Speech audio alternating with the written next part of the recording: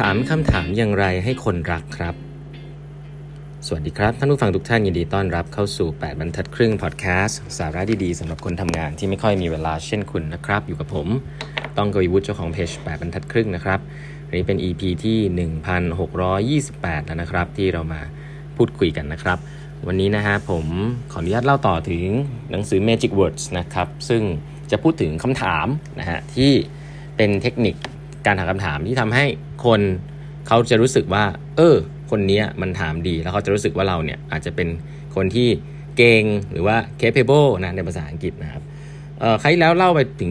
การที่เราถามคำถามคนอื่นในเชิงว่าเราขอคำแนะนำเนี่ยไม่ได้ทำให้ตัวเราดูแย่นะครับแต่ว่านี่มันทำให้เราดูดีเพราะมันทำให้เรารู้สึกว่าเป็นคนที่ curious นะครับแล้วก็อีกคนนึงเขาจะรู้สึกว่าเรา capable เพราะเราเป็นคนที่มีความ curious อยากรู้อยากเห็นนะเพราะฉะนั้นการถามคำถามคนอื่นนะครับเรื่องการขอคำแนะนำเนี่ยเป็นสิ่งที่ดีนะครับลองไปฟังย้อนหลังได้วันนี้ก็จะมีคำถามหนึ่งนะฮะที่ในเชิงของงาน research ของ Professor Jonar Berger เนี่ยบอกว่าเป็นสิ่งที่ดีนะครับแล้วก็จริงๆจากประสบการณ์ส่วนตัวของผมก็คิดว่าเป็นสิ่งที่ดีเช่นเดียวกันนะครับแล้วหลายๆท่านก็จะไม่รู้นะอันนี้ก็เป็นเคล็ดลับอันหนึ่งนะครับยกตัวอย่างว่าเวลาเราไปเจอคนหนึ่งที่เป็นคนแปลกหน้าอย่างเงี้ยสิ่งที่เราจะต้องเจอก็คือว่าเราจะคุยอะไรกันดีถูกไหมสิ่งนี้ในภาษาอังกฤษเขาเรียกว่า small talk นะหลายๆครั้งก็บอกคุณเป็นไงบ้างสบายดีไหมอากาศดีไหมอะไรอย่างงี้ใช่ไหมครับพอมันผ่านจุดนั้นไปปุ๊บเราก็จะรู้สึกว่าคุยอะไรต่อดีใช่ไหมมันก็ถึงจุดที่แบบเราอาจจะเริ่มถามคำถามว่าคุณปกติเสาร์อาทิตย์ไปไหนอะไรเงี้ยใช่ไหมพอเราถามคำถามนี้ไปเนี่ยถ้าคนนึงเขาบอกว่าเขาชอบไปหาอะไรกินนะอะไรแบบเนี้ยสิ่งน่าสนใจก็คือว่าเวลามันจะมีอยู่2ทางเลือกแหละนะครับว่าเวลาคนเขาตอบคุณถามเขาว่าเสาร์อาทิตย์ไปไหนแล้วเขาตอบว่าผมชอบหาอะไรกินนะคำถามก็คือว่าถ้าคุณเนี่ยเป็นคนที่แบบคิดอยู่แต่ว่าจะถามอะไรดีนะครับซึ่งคนส่วนใหญ่เวลาสัมภาษณ์ไม่เป็นจะเป็นอย่างนี้เนี่ยคุณก็จะไปถามเรื่องอื่นว่าแล้วคุณชอบเที่ยวไหนอะไรแบบเนี้ยหรือว่าแล้วทำงานเป็นไงบ้างทำงานที่ไหนเหรออะไรเงี้ยเหมือนคุณจะมีลิสต์ของคำถามที่มันเป็นคำถามที่แรนดอมอยู่ในหัวแล้วคุณก็พยายามจะถามเพื่อที่จะมี conversation ให้มันต่อเนื่องคุณกลัวความเงียบอะไรอย่างเงี้ยแต่คุณจะเห็นว่าสมมติถ้าคุณถามว่าเสาร์อาทิตย์ไปไหนแล้วเขาตอบว่าผมชอบไปหาอะไรกินนะแล้วคุณถามต่อว่าแล้วคุณทำงานอะไรอะไรเงี้ยอันเนี้ยมันเหมือนมันเป็นคนละเรื่องกันคนฟังเนี่ยเวลาที่คุณถามเขาไปแล้วว่าเวลาคนฟังเขาบอกกลับมาแล้วว่าเนี่ยเขาชอบไปหาอะไรกินเนี่ยสิ่งที่คนฟังจะคาดหวังโดยที่เขาอาจจะไม่รู้ตัวนะครับก็คือว่าช่วยถามฉันกลับมาหน่อยสิว่าฉันชอบกินอะไร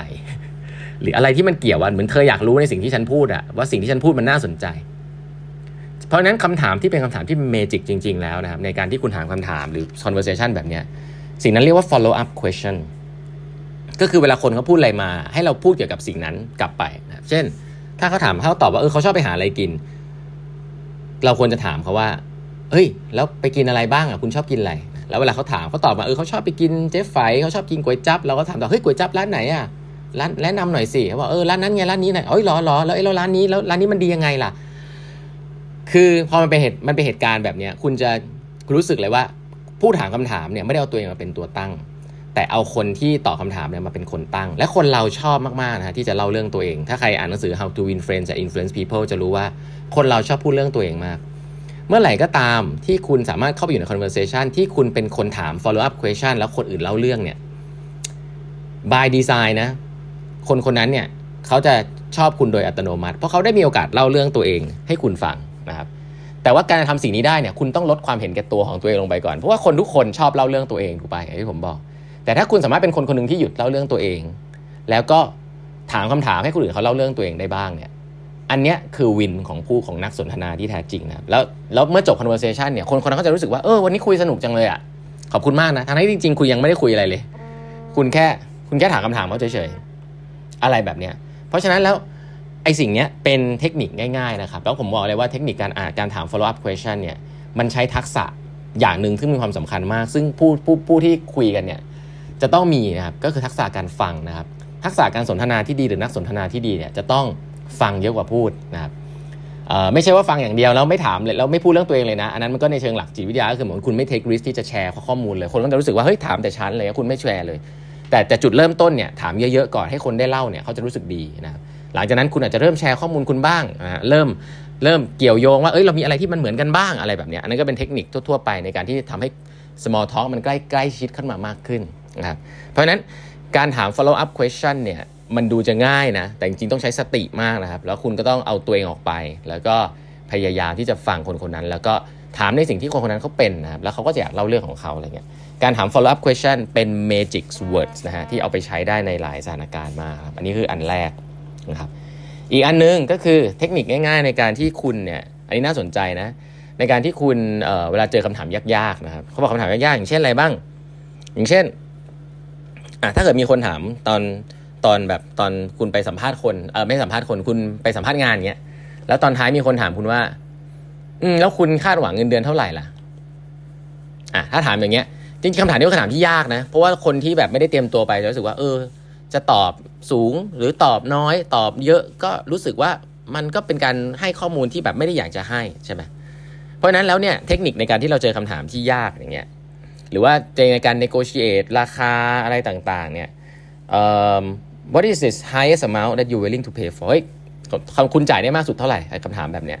มันเป็นคำถามที่ยากนะครับแล้วในการ negotiate เนี่ยเป็นคำถามที่เราไม่อยากจะบอกถูกไหมเพราะฉะนั้นเราคุณเจอคำถามยากๆที่คุณไม่อยากตอบเนี่ยเทคนิคง่ายๆนะครับจริงมันก็ไม่ง่ายแต่ว่ามันก็เป็นเทคนิคนะก็คือถามคำถามกลับไปแต่เป็นถามที่ relate กันนะเช่นถ้าถามว่าแล้วเงินเดือนที่คุณคาดหวังคือเท่าไหร่เหรอคุณไม่อยากตอบคุณอยากตอบกลับไปต่อไปด้วยคำถามนะว่าแล้วเงินเดือนใน range ที่คุณสามารถให้ได้คือเท่าไหร่นะอันนี้เนี่ยไม่ได้กวนกลับไปนะแต่ถ้าตอบกลับไปแบบนี้มันก็จะเหมือนกับว่าคุณไม่ตอบเขาก็จะรู้ว่าคุณไม่ตอบ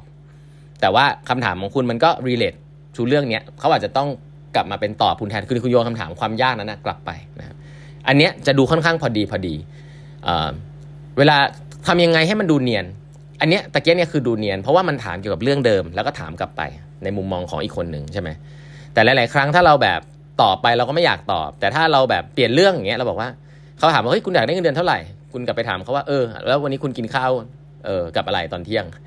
มันเป็นคนละเรื่องกันถูกไหมอย่างเงี้ยคนก็จะงงว่าไม่ได้ฟังฉันหรอว่าฉันถามอะไรถูกปะแต่ถ้าคุณตอบกลับไปเป็นคำถามในลักษณะเดียวกันแต่บิดนิดนึงนะครับแล้วก็